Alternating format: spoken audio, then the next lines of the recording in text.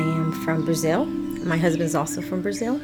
We've been through a lot. The road has not been easy because I know what it is to live in hiding or not be seen. I don't want that for my kids, and I know they'll never experience that because they were fortunate to be born here and have all the rights that they have. But I don't want them to forget what it cost us for them to have what they have.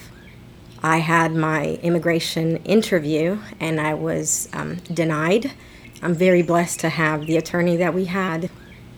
I became a U.S. citizen 10 years ago. So voting is a very important thing for our family. If it's, one vote might not matter, but if we all come together and we want better for the country, the world, then we need to show up.